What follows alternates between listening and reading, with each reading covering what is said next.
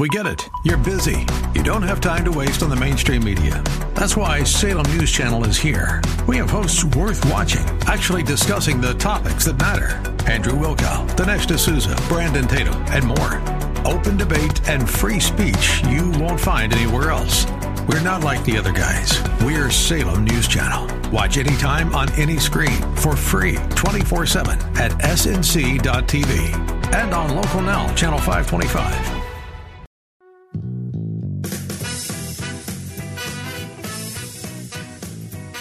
Welcome back to The Common Good here on AM 1160, Hope for Your Life, alongside Aubrey Sampson.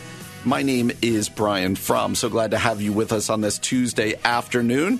If you've missed any of the show, especially the time we were able to spend with Paul Jacobs from Food for the Poor, I'd really encourage you to do two things. One, go get the podcast so you can kind of catch up on it. Paul's always very... he's so passionate. Passionate, convicting.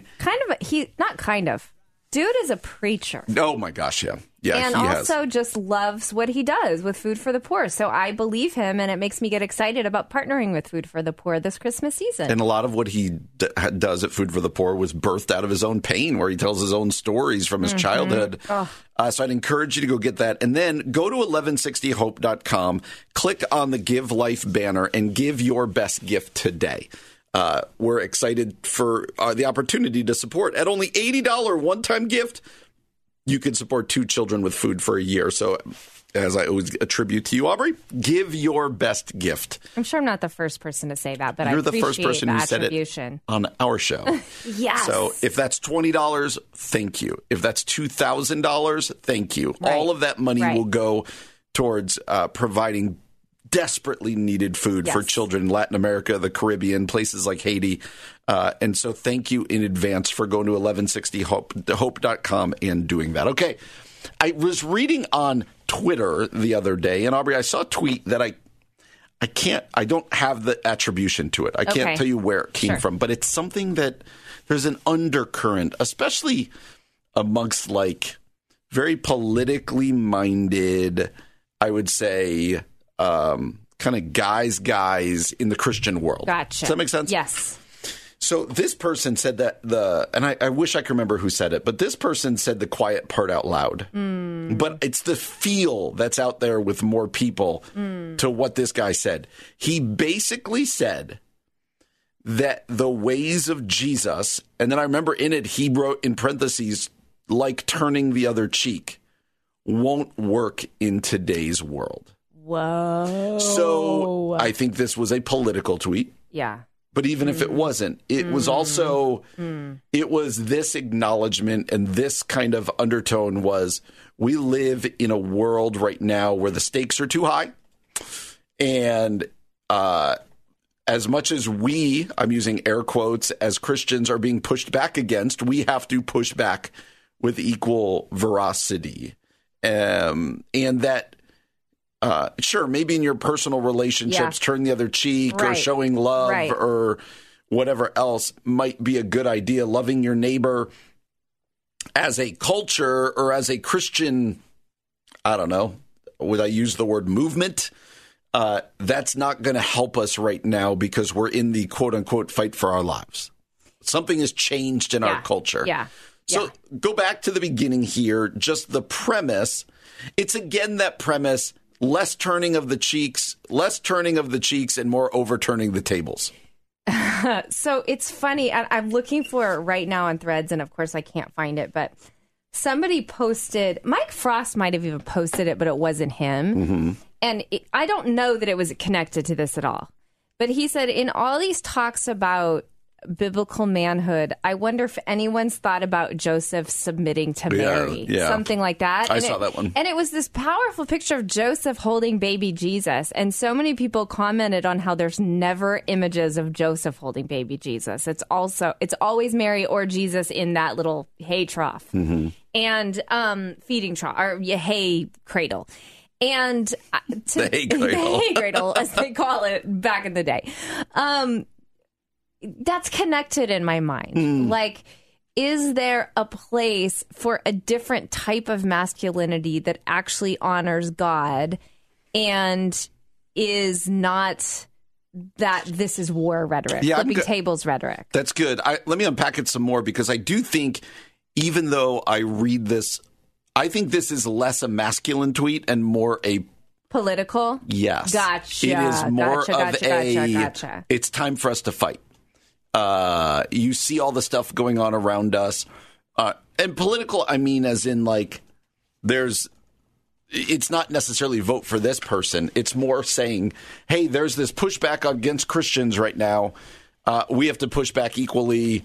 Like I said, it's more turning over the tables than it is turning the other cheek. Gotcha. I just get super uncomfortable with the premise the ways of Jesus aren't really effective right now. Yeah, I mean, I agree with you that it's uncomfortable on a number of reasons. One, it's like, I just would be careful messing around with saying the ways of Jesus aren't, right? You know, like, you shut your mouth over there. You know, I just don't think the ways of Jesus were effective then either. Yes, and that's the other thing I was going to say. And I think it's the wrong usage of the ways of Jesus, because what they're talking about is using Jesus's way for power, position, influence, etc.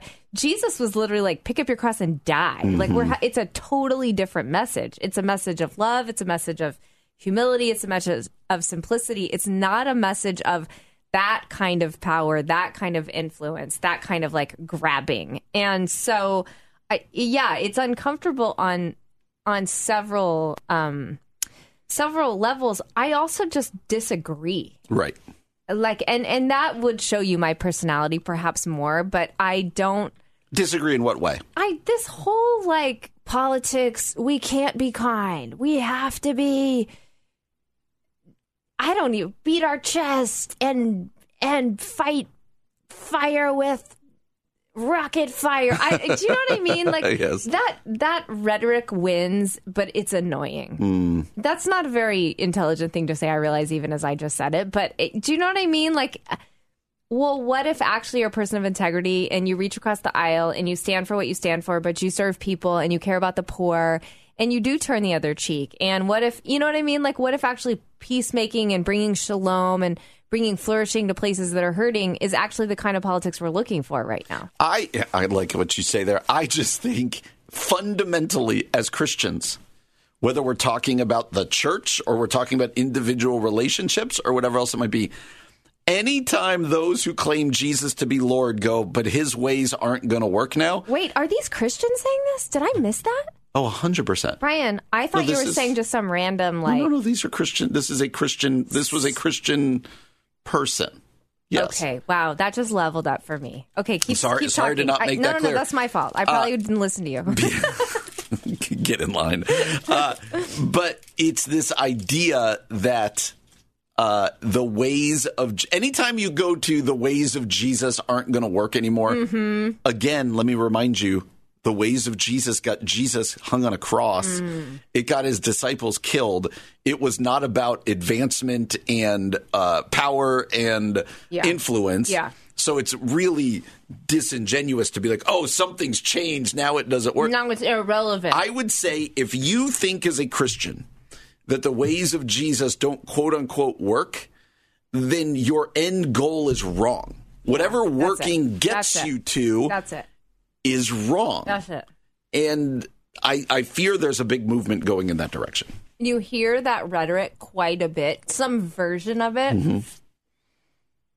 And so, now that I know we're talking about people of faith, you're right. Your end game is wrong if you're saying the way of Jesus isn't the way we should be moving, period. It should always be the way that we're moving. And I think where we as the church see ourselves not in that way, that's a call for repentance, not for, hey, it's just new strategy. You're now out from under the lordship of Jesus and you're chasing after something altogether different. Well, coming up next, we love to talk to our friend Matt Sorens from World Relief. He just makes us smarter. He makes us smarter. Smarter. He is... you might agree with his stuff, you might disagree, but nobody knows more about the world of immigration and the role of the church than Matthew Sorens. And we're excited to be joined by Matt next year on The Common Good, AM 1160. Hope for your life.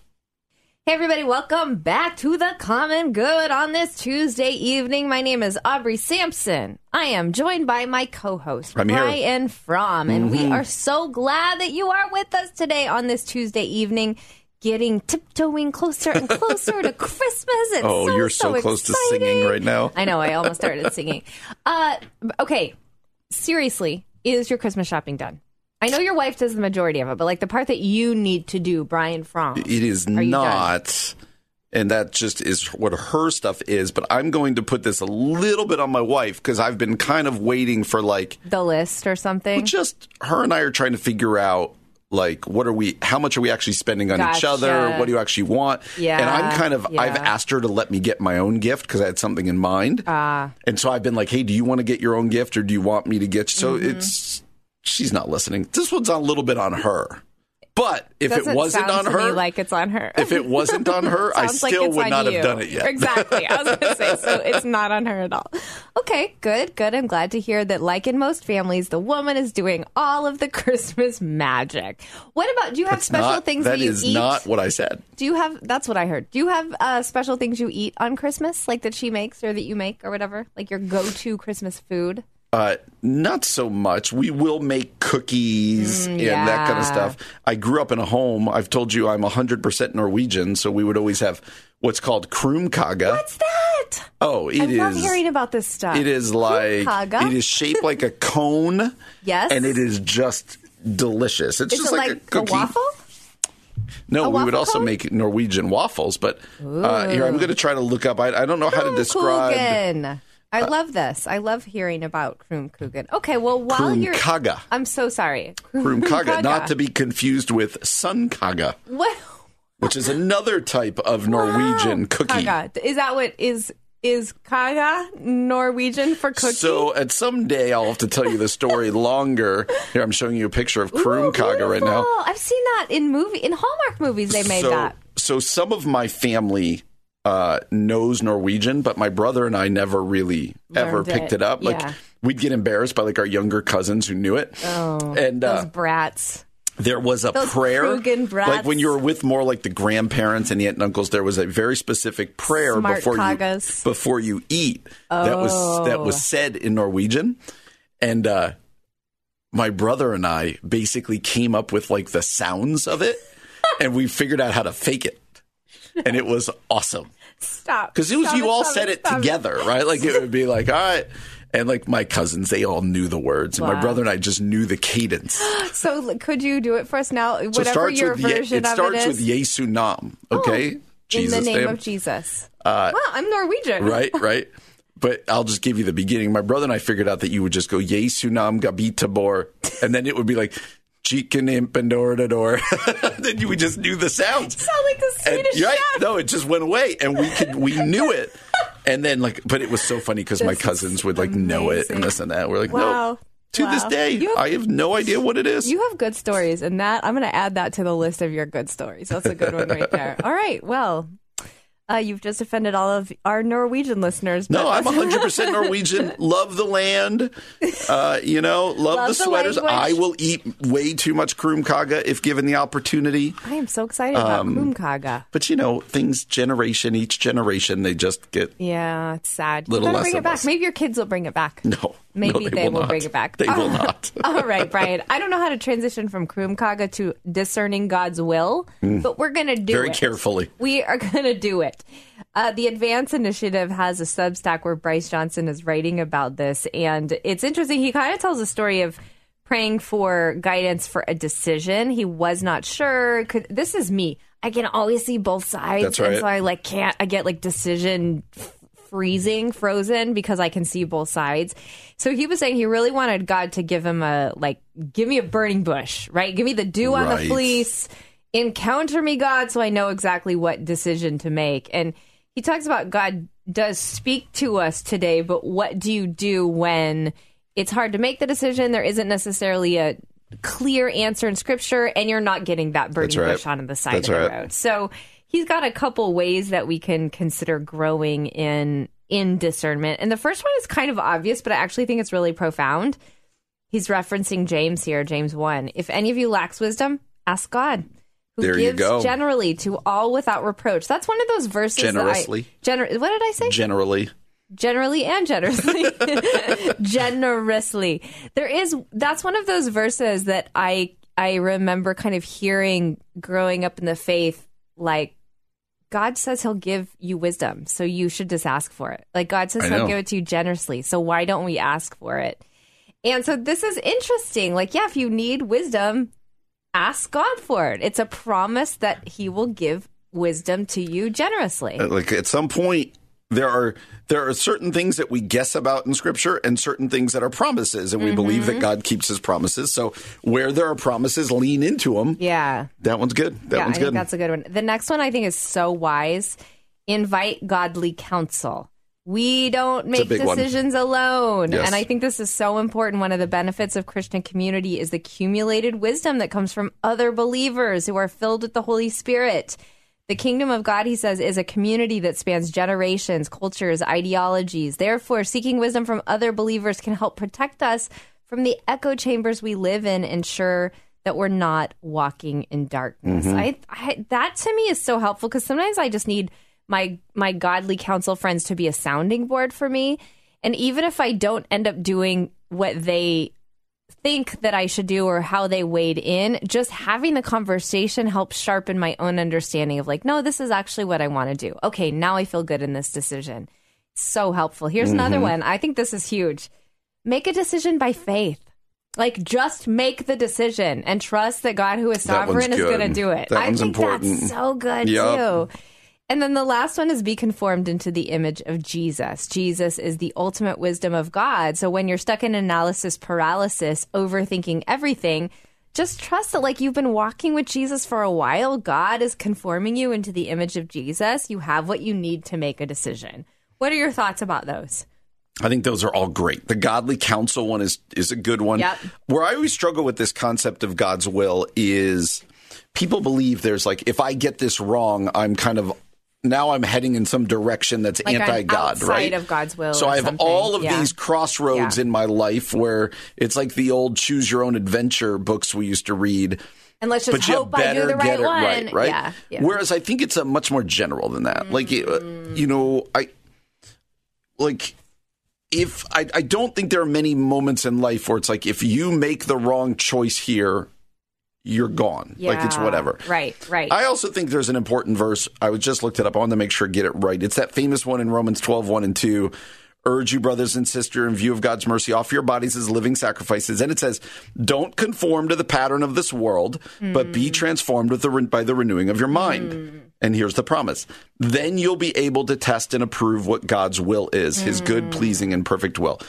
There seems to be something about not conforming to this world and being transformed by the renewing of our mind. Like, it's like being connected to the vine. It's being in step with the Spirit. Yeah, it's that's good, Brian. Not being conformed to this world. Like, it seems like when I've got that wrong, it's harder, at least according to this, to know what's God got for me. Which way am I supposed to be going? To make a wise decision, unless that's part of your whole life and your whole process. Yeah, that's really good. I appreciate that word. Well, that's some ways you can discern God's will, especially if you're facing a difficult decision this holiday season. Hey, we've been talking all week. We're getting closer and closer to Christmas. We are still in Advent.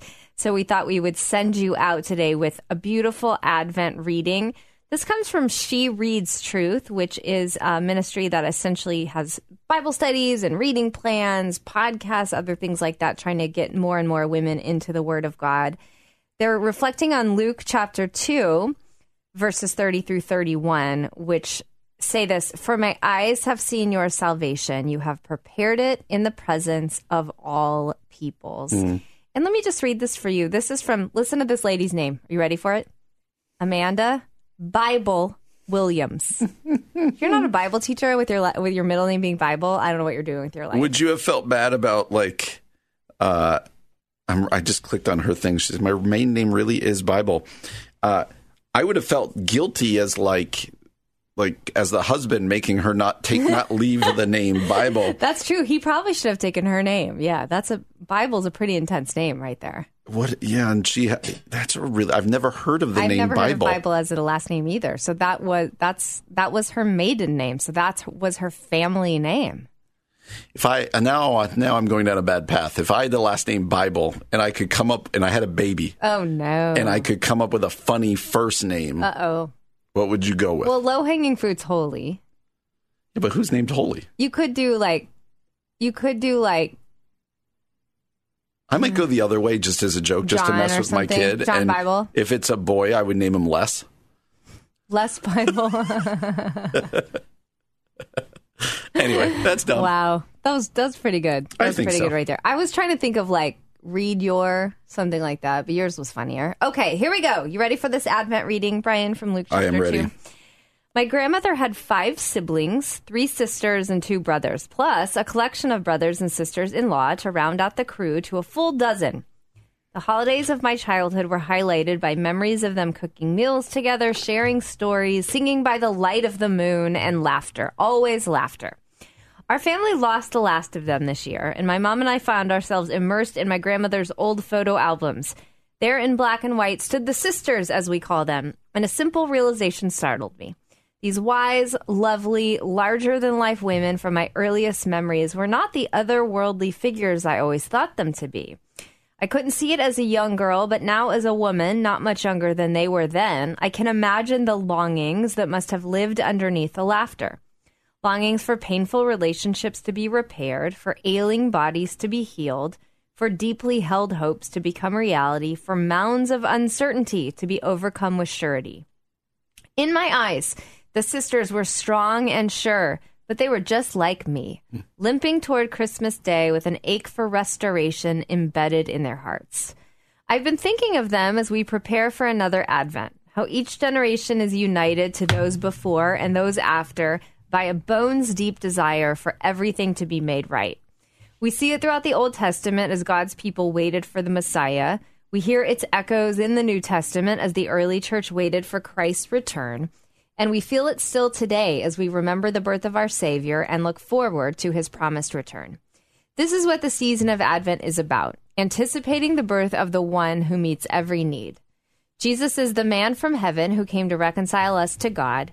He is the bread of life who satisfies our deepest hunger. He is the King of the nations who brings the hope of heaven to the whole world. He is God with us, the only one worthy of our worship. This is our 12th Advent as the She Reads Truth community. That's where I'm reading from. And I'm thrilled that you're joining us. Together, we'll celebrate the season with food and song and mostly the presence of Jesus. Oh, come, let us adore him. All right, so this concept of Jesus being what we're longing for, and ultimately we're longing for restoration. We're longing for everything to be made right. And whether that's in our bodies or in our relationships or just the hopes that we have, ultimately, all of that longing is pointing us to Jesus. And that's kind of what we reflect on in Advent, that in-between season of Jesus's first arrival and Jesus's next arrival. And I think the concept of waiting and longing and that in-between is a massive part of Advent. Don't you think, Brian? Yeah, there's just this waiting. Like, that's what Advent is really all about, is waiting for... They're watching for the Messiah. Mm-hmm. And I think at this season for people out there who are waiting for whatever, if you are waiting, if you find yourself in that season, know that you're in good company. Yeah. And that you can continue to trust God and wait on him. Yeah. And that's okay. Yeah. I think that's good. Like that many of us, I think, feel like we need the solution to the pain point now. Mm-hmm. And of course we want that. And, think about that in as many categories as you want to. You could look at the whole world. Where's the solution to all of the war and all of the heartache and all of the pain, all of the displaced people?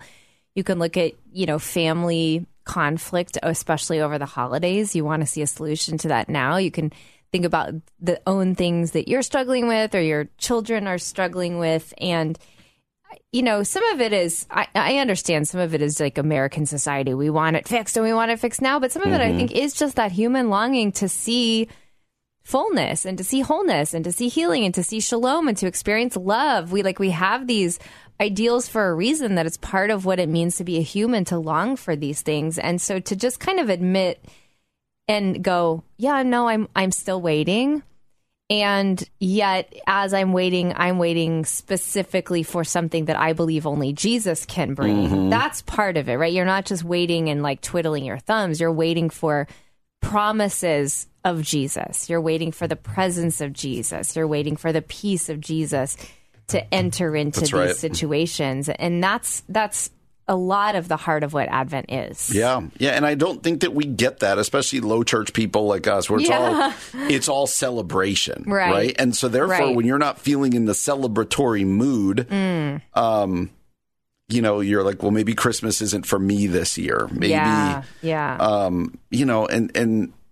really Advent is all about waiting. It's the, I just looked up in the dictionary, it's the arrival of a notable person, thing, or event. It's kind of the waiting for that. And then there's the second Advent, right? Waiting on the second coming of Jesus. I think you can be encouraged out there if you're not entering into the Christmas season in like this spiritual high going, oh man, everything's great. I can't wait till I get to...